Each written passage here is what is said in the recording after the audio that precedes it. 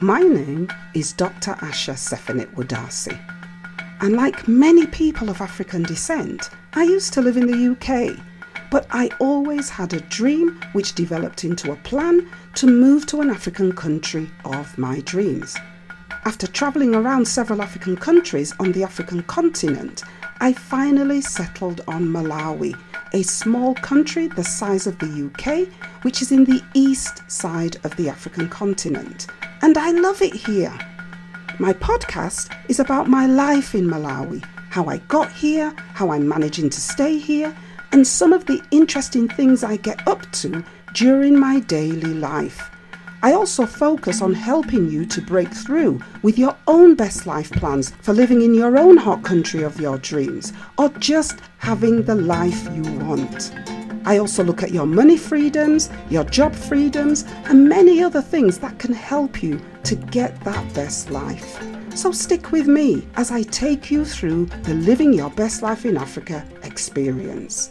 It's going to be a blast. Greetings everyone, and welcome to the Living Your Best Life in Africa podcast. You're listening to episode 127. So, 127 episodes in, and I still love doing these podcasts because I get to share the front and back pages of my life with you as a way to inspire myself, but also hopefully to inspire you to continue to go out there and grab your best life.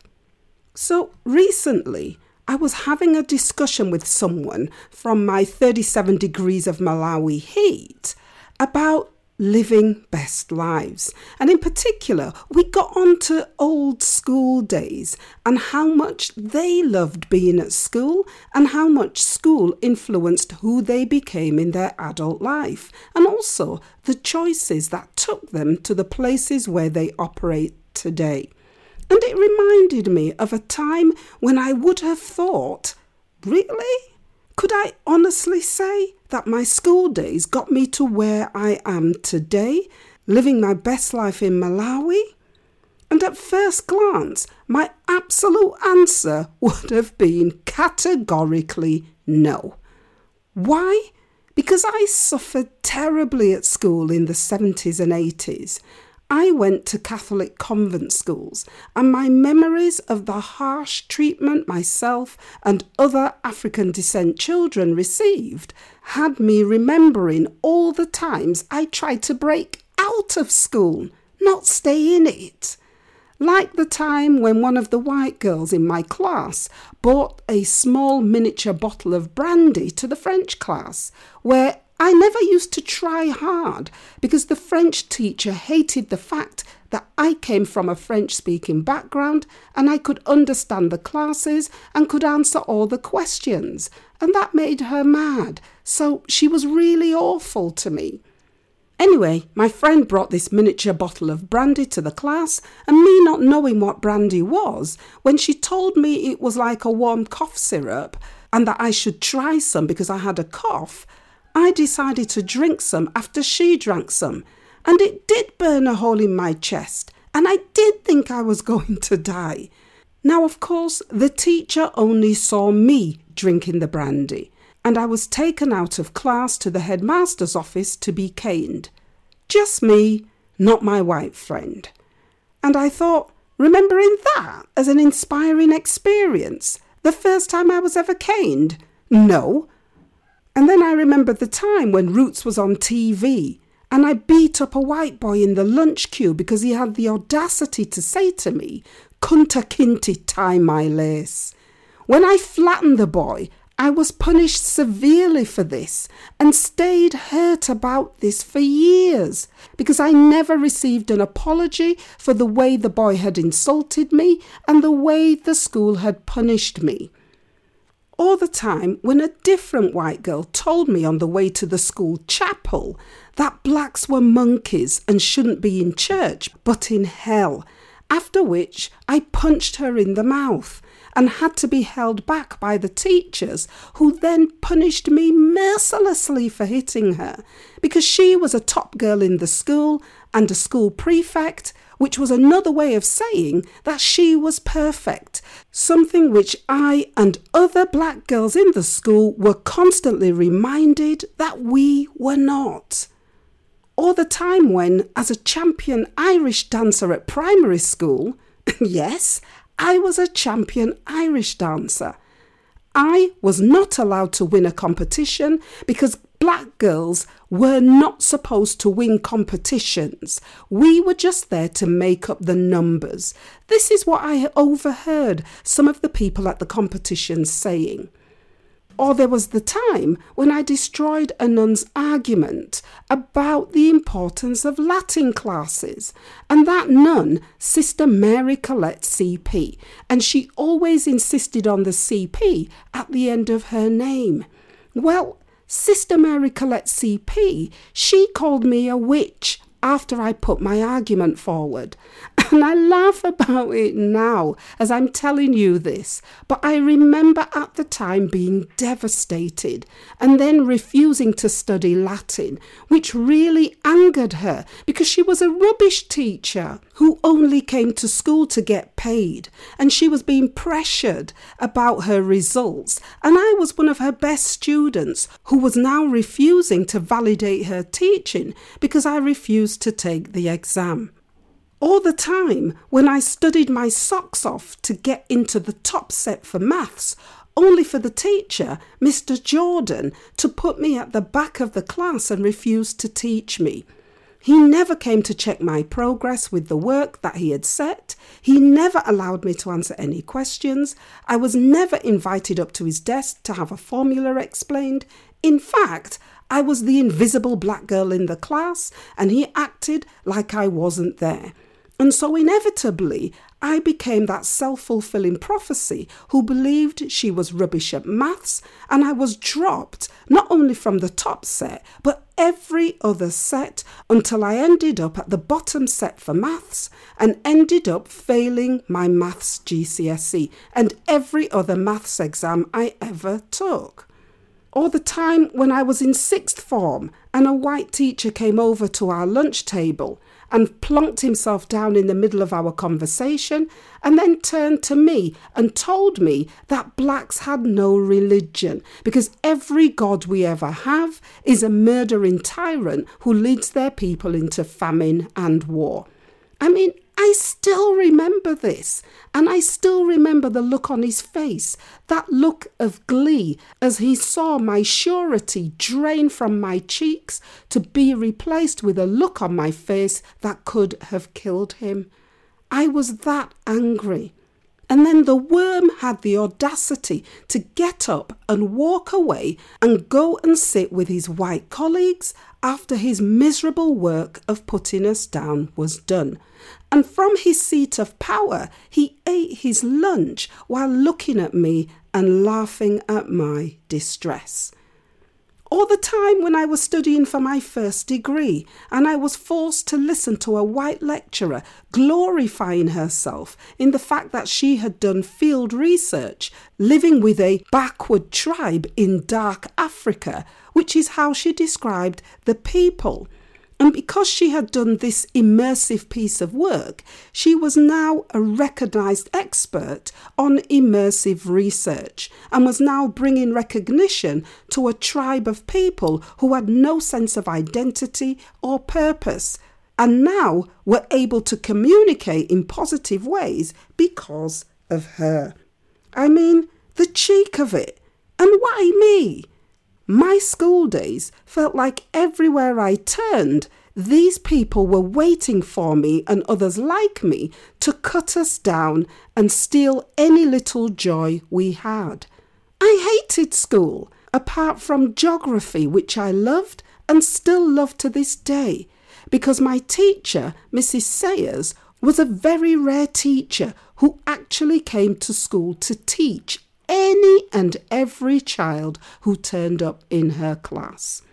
I also hated drama, and I hated being told to pretend I was a baked bean on a slice of toast. I mean, why?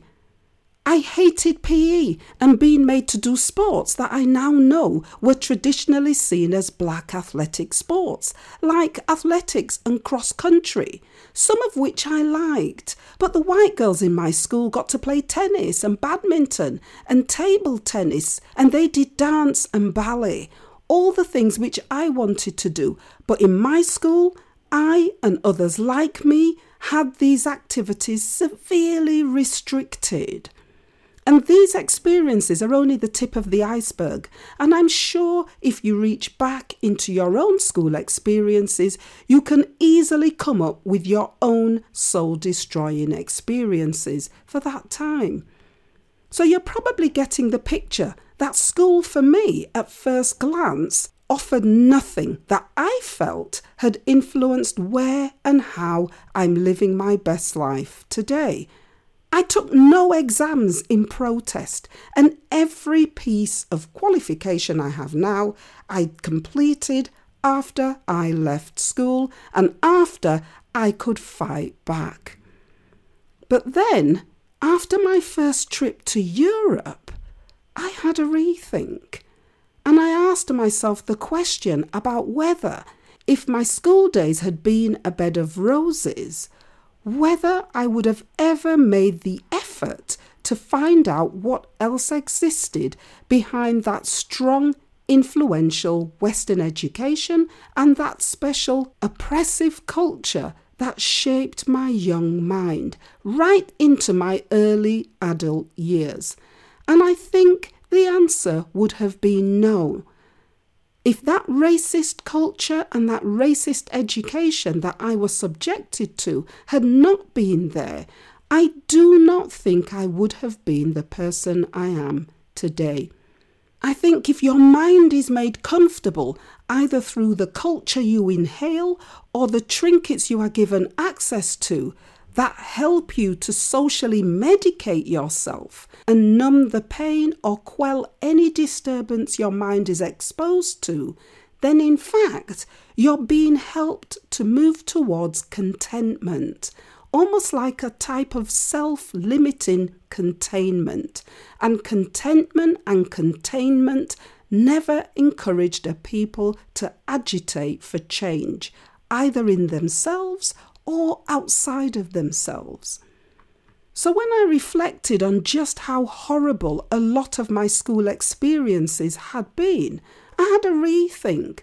And only after rethinking my life story could I see that some of my experiences helped me to learn to fly under the radar. Those experiences taught me later in life that I had to pick my battles wisely, because I could not fight all the battles I came across all at the same time. I learned that I had to choose my battles that brought me the rewards I needed at the time. And once I changed my mindset, I began to use those school experiences as markers, telling myself that there are lines and levels beyond which I would work hard to never fall below and to support my children and my community to fly above them. So one of the first things I did to change my mindset was to start reading and start visiting other African communities in the UK where I used to live. This is really important because the kind of culture we live in the UK focuses on making our worlds as small as possible, with much more focus on pumping our lives with all the trimmings and trappings we need to make us feel relaxed in our homes so we never leave, except to do the school run or to go to work or to do the things that keep the roof over our heads.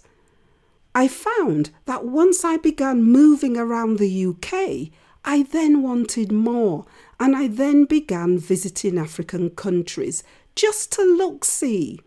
And when visiting the continent, I found to my astonishment that the jungle savagery that was portrayed to me by my school teachers and by the culture around me Well, not only did it not exist, but it didn't exist in a major way. I found that in countries I visited like Ethiopia, Ghana, Egypt, Zimbabwe and Malawi, where I now live, people were and are thriving. I learned and adopted a special kind of resilience that people in African countries have, which is wrapped up in a can-do attitude. What I found was that even if people cannot do something you ask them to do, they will tell you that they can do it, and then they will spend the whole of the time making it happen, just to be in line for the next opportunity that might come around. It's so inspiring. I also started to fill my space with inspiring people so that I was the dumbest person in the room. Because doing this meant that I was always in a position to learn something from them. And I have been blessed to sit as a dummy in the rooms with some of the greatest African teachers in the world, all of whom shaped my image of me and what I could achieve by standing on the shoulders of those terrible school and social experiences. If only to know that from those experiences, the only way was up and into living my best life. So today, I encourage everyone to contrast whatever awful experiences you have been through or you are going through with what is going right in your life. Because there is always something going right that can plant that inspiration in you to want more of that thing. Today, I look at how people in Malawi who have had even less than the awful schooling I had and who have no welfare state at all, how people manage to create businesses, grow businesses, use business earnings to put their children through school, build their own homes, have their own food security, and with even less than this, still manage to cultivate a type of loving spirit that sees Malawians reach out to help those less fortunate than themselves. And it always reminds me to put my mindset into its right context. It's that old saying about what doesn't kill you actually makes you stronger. And the way I used to look back at the rubbish which was at times my awful school experiences, well, that could so easily have affected my mindset and made me skew my own strengths and possibilities, and to then go on to affect my future vision. And I'm so glad that I had the opportunity to look up. Today, living your best life in Africa for me is more than just a physical experience of living in an African country. Today, over 2 years ago since I launched this podcast, living your best life in Africa represents all the opportunities that were never cultivated in me when I was at school. It represents today a can-do attitude that makes me search for more than what is begrudgingly offered to me by the culture in which I grew in the West. It offers an opportunity to explore beyond horizons that I never dreamed were possible. It represents a life of living in hot countries of my dreams that I never thought I would land in. It represents an inspiration that burns inside of me to reach out through the work I do to pull as many people across to enjoy their best lives. And it provides adventures that I truly wake up to every morning, excited to be alive and ready to embrace. And I'll be sharing one of those adventures with you in about a month's time as I journey to yet another African country that I've never visited before to bring you stories about what your best life can look like if you visit too. I'm so excited. I can hardly wait to get there. You're going to need to stay tuned to find out which country I'm going to visit and what I'm going to be doing there. So in the meantime, focus on creating your best life plans so that you have something to aim for, something to look forward to, and something that will set your world on fire in a way that you never thought would be possible. For all the sacrifices we have faced, living in what can often be a hostile culture which at times resembles a war zone, you know what I think? That we owe best life plans and fulfilling the lives that we think we can only dream about. To me, I feel we owe that to ourselves as the very least we can do. So for me, remember to love yourself first, because I want for you what I always wanted for myself, and that is the opportunity to live the life of your dreams, to live your best life without apology. So go on and fly. You've been listening to the Living Your Best Life in Africa podcast. My name is Dr. Asha, and until the next episode, I'm